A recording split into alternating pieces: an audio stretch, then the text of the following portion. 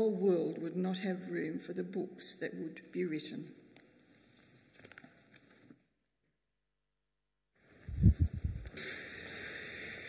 Well, good morning, everyone. Do keep John 21 open in front of you. Eating is an essential part of life, isn't it? Put up your hand if you didn't eat anything yesterday. I see no hands. Eating is an essential and, frankly, I'd have to say, a very enjoyable part of life. We need to eat to survive, but of course, we do it not just occasionally, we do it regularly. And in fact, when we do, we eat to enjoy the flavours and textures of our food and that satisfying feeling of being full. And actually, as I look back over the last few weeks and the hazelnut chocolate wrappers, I can confidently say I've been practicing what I preach. It's in that light that we recognise Jesus too spoke a lot about eating. In fact, many of the episodes we hear from him in John and the other Gospels, they have something to do with meals and eating. But Jesus takes it a step further beyond just the regularity to the necessity of eating too. And so you might remember here in John's Gospel of one particular episode after the feeding miracle when he fed 5,000 men, not to mention women and children, after feeding them with bread and fish and satisfying their hunger till the next meal, he promised to feed them something even greater. And we read these words in John 6, verse 35. "I am the bread of life," Jesus declared. "Whoever comes to me will never go hungry, and whoever believes in me will never be thirsty." If we need to eat to live, then fish and bread will satisfy us until the next meal. But Jesus is able to satisfy us for the rest of our lives. And so, chapter 21 of John, the last chapter of John, after the great climax of Jesus rising from the dead, picks up on that. And it's a chapter about eating and feeding. Because now that he's risen, what's important? How are people going to believe that Jesus is the Messiah, the Son of God, and by believing have life in his name?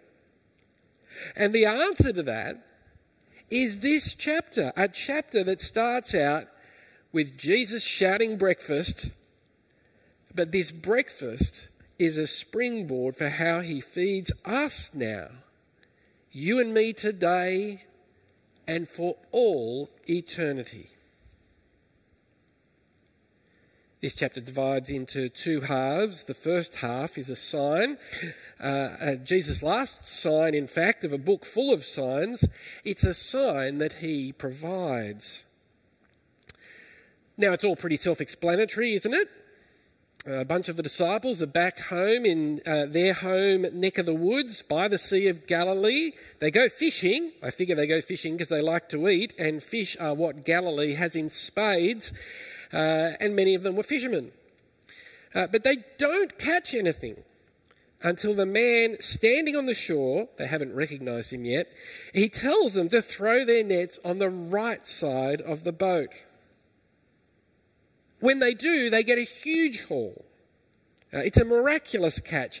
And John, the disciple whom Jesus loved, he goes, wait a minute, puts two and two together and realises this is classic Jesus. Why do I say classic Jesus? Well, isn't he providing when they had nothing? Like when they ran out of wine in chapter 2. Like when they had nothing to eat in chapter 6. In so many ways, John seems to be wrapped up at the end of chapter 20. In fact, it's been suggested that this chapter could have been added to it later on. But maybe we should think of it more like, those movies, like the Marvel movies and others like it, where after the great resolution and the credits roll, there's another clip at the end about what's coming next. Is that what's happening here in John 21? There is certainly a reason for it being here, not just a third appearance of the risen Jesus to his disciples, though that'd be enough. but to draw together some of the threads that appeared earlier in John, threads that help us to see all the more clearly what happens next. And as Jesus dishes up brekkie to his disciples, as he feeds his disciples, I can't help but think back to everything Jesus told them he would ask of them in John 14 to 16. And how he told them that as he was at the one time asking them, he was also going to provide for them as well. To be his witnesses, to be his spokesman, to be his messengers when he had returned to his Father. And as he said he would provide what was essential for them then, he's providing something as simple as a miraculous breakfast now. Now it's with that playing out, as their stomachs are full, that Jesus commissions his disciples to get on with his work. Where when he does this, what's happening is Jesus is providing his disciples to feed his sheep. But before we get to that, let me ask you, have you ever found yourself in the terrible position of having let someone down? You might have overpromised in some way and underdelivered. It's a terrible experience. It's embarrassing and humiliating. Now, as you reflect on your own feelings, if indeed you've been in that situation, imagine how Simon Peter felt face to face with Jesus again. Do you remember what he promised Jesus in John 13? He said, "Lord, why can't I follow you now? I will lay down my life for you." Then Jesus answered, "Will you really lay down your life for me? Very truly I tell you, before the rooster crows, you will disown me 3 times. And here he is, on the other side of the cross, face to face with the one he promised to die for, who instead died for him. Not just once, Jesus asks him the question, but 3 times along the same lines as the 3 times that Peter had disowned Jesus.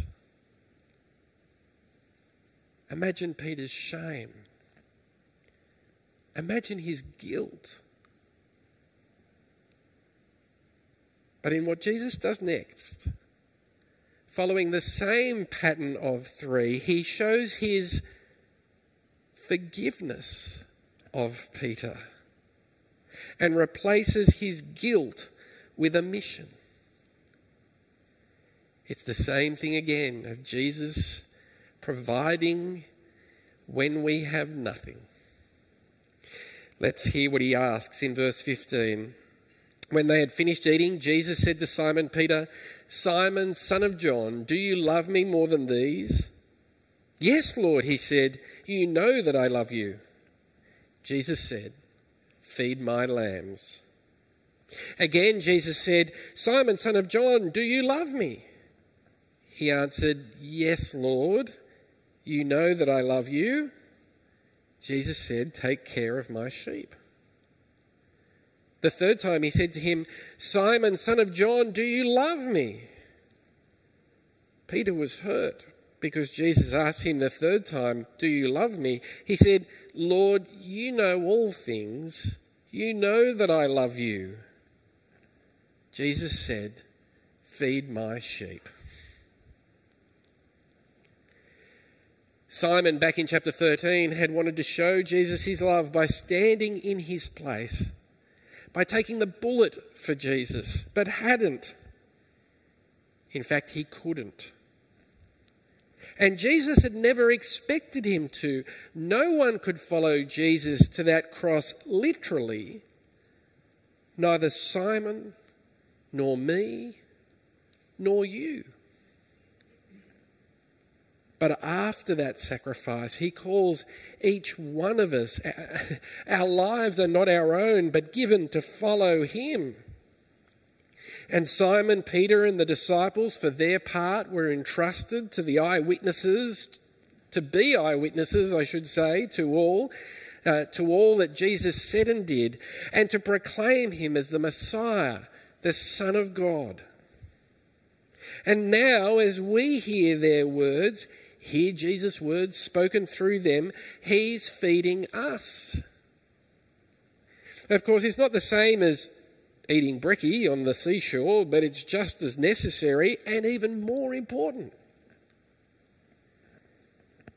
Peter, for his part, Jesus tells him in verse 18 to 19, he will die for the cause.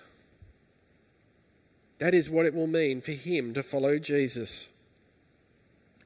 John, who wrote this down in the verses that follow those where Jesus speaks to Peter, he was required to go on living for the cause. That's what it will mean for him to follow Jesus. And you and I, we're called today and each day, as we've read John, to follow Jesus as well. To believe the powerful and life-changing words of Jesus and to obey them. There are lots of word pictures in John, and no less here. When Jesus gives Peter his marching orders, feed my lambs, take care of my sheep, feed my sheep. He's got his own little menagerie going on over here. Do you remember what Jesus called himself in John 10? The Good Shepherd. The shepherd who cares for his sheep, who knows and loves us, who lays down his life for us. And Simon Peter and the other disciples, they are a gift from the Good Shepherd, pointing us to Jesus, reporting the truth about Jesus, verse 24, feeding us, taking care of us, as it were, by the trustworthy word of God, like we have here in John. And our response, the right response, is trust and obedience in that same word from God. This is why we take the Bible so seriously. It is God's word. And when we hear God's word, it meets us. It meets our greatest need, our need for life, for eternal life with God, and the forgiveness that brings life. So let me encourage you to allow God's word to give you life. Listen to it, read it, remember it, sing it. How good is that? Speak it. You know, I'm so encouraged through the conversations that we have when I hear how you've responded to God's word, been challenged by God's word, even been humbled yourself before God's word, and allowed him to transform your life. And when I'm allowing myself to be fed by God's word and being shaped by God's word, what is my greatest frustration in life? It's when I see people placing themselves at a distance from God's word, removing themselves from hearing it, or hearing it and denying its power, making excuses for how their circumstances, for how it doesn't apply to their situation. Now, as a church, we recognise we can be incredibly helpful in many ways, and one of the ways in which we aim to be helpful is by encouraging each other to feed on God's word. And so you can go to the resources section of our website. You know, if you go to this is the home page, and you can see there the discipleship resources icon. If you click on that, you can go through to the next page, and there's a range of resources, but I'm drawing particular attention today to the personal Bible reading one. And if you're not into the internet, we even have paper copies that you can ask Judy for at the office. I know it's quite revolutionary, isn't it? And if you're in one of our growth groups, we put together these booklets. I'll just walk over here and get it because I forgot to bring it up. We put together these booklets, not just for you to use as a group, but to model through what we do in our groups how to feed on God's word for yourself at any time. Praying for God to give us understanding, reading the passage and asking questions. What is God saying and why is God saying this? Praying in response and taking action in response. And so you can establish a pattern. I'm using a Bible reading plan from the YouVersion Bible app, but if you prefer, you can do what I'm doing effectively without using an app, with a couple of pieces of paper called bookmarks that you stick in your Bible.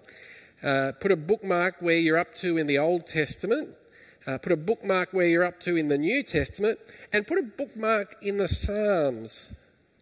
And each day, most days, read a chapter of one or of the other or of all. And follow that pattern that we've been modelling in our growth groups as you read and feed on God's word. Remember, Jesus feeds us by his word. He's laid an incredible, a sumptuous banquet before us, so we know how to live, so we may have life, and above all, so we may know him. Imagine the offence that we would cause God, or worse still, the unthinkableness that we might starve to death for want of eating as much as we need. Let's pray. Dear Father in heaven, we thank you that the Lord Jesus is the great giver, giving of himself, giving his life, giving what we need so we may have life. We pray, Heavenly Father, we want to feed on Jesus' life-giving word, handed down, entrusted to the disciples, recorded for us in our Bibles, transforming in our lives as we hear it and are nourished by it. Feed us, we pray, that we may grow more like Jesus in thankfulness for Jesus and for the sake of your glory. We pray it in Jesus' mighty name. Amen.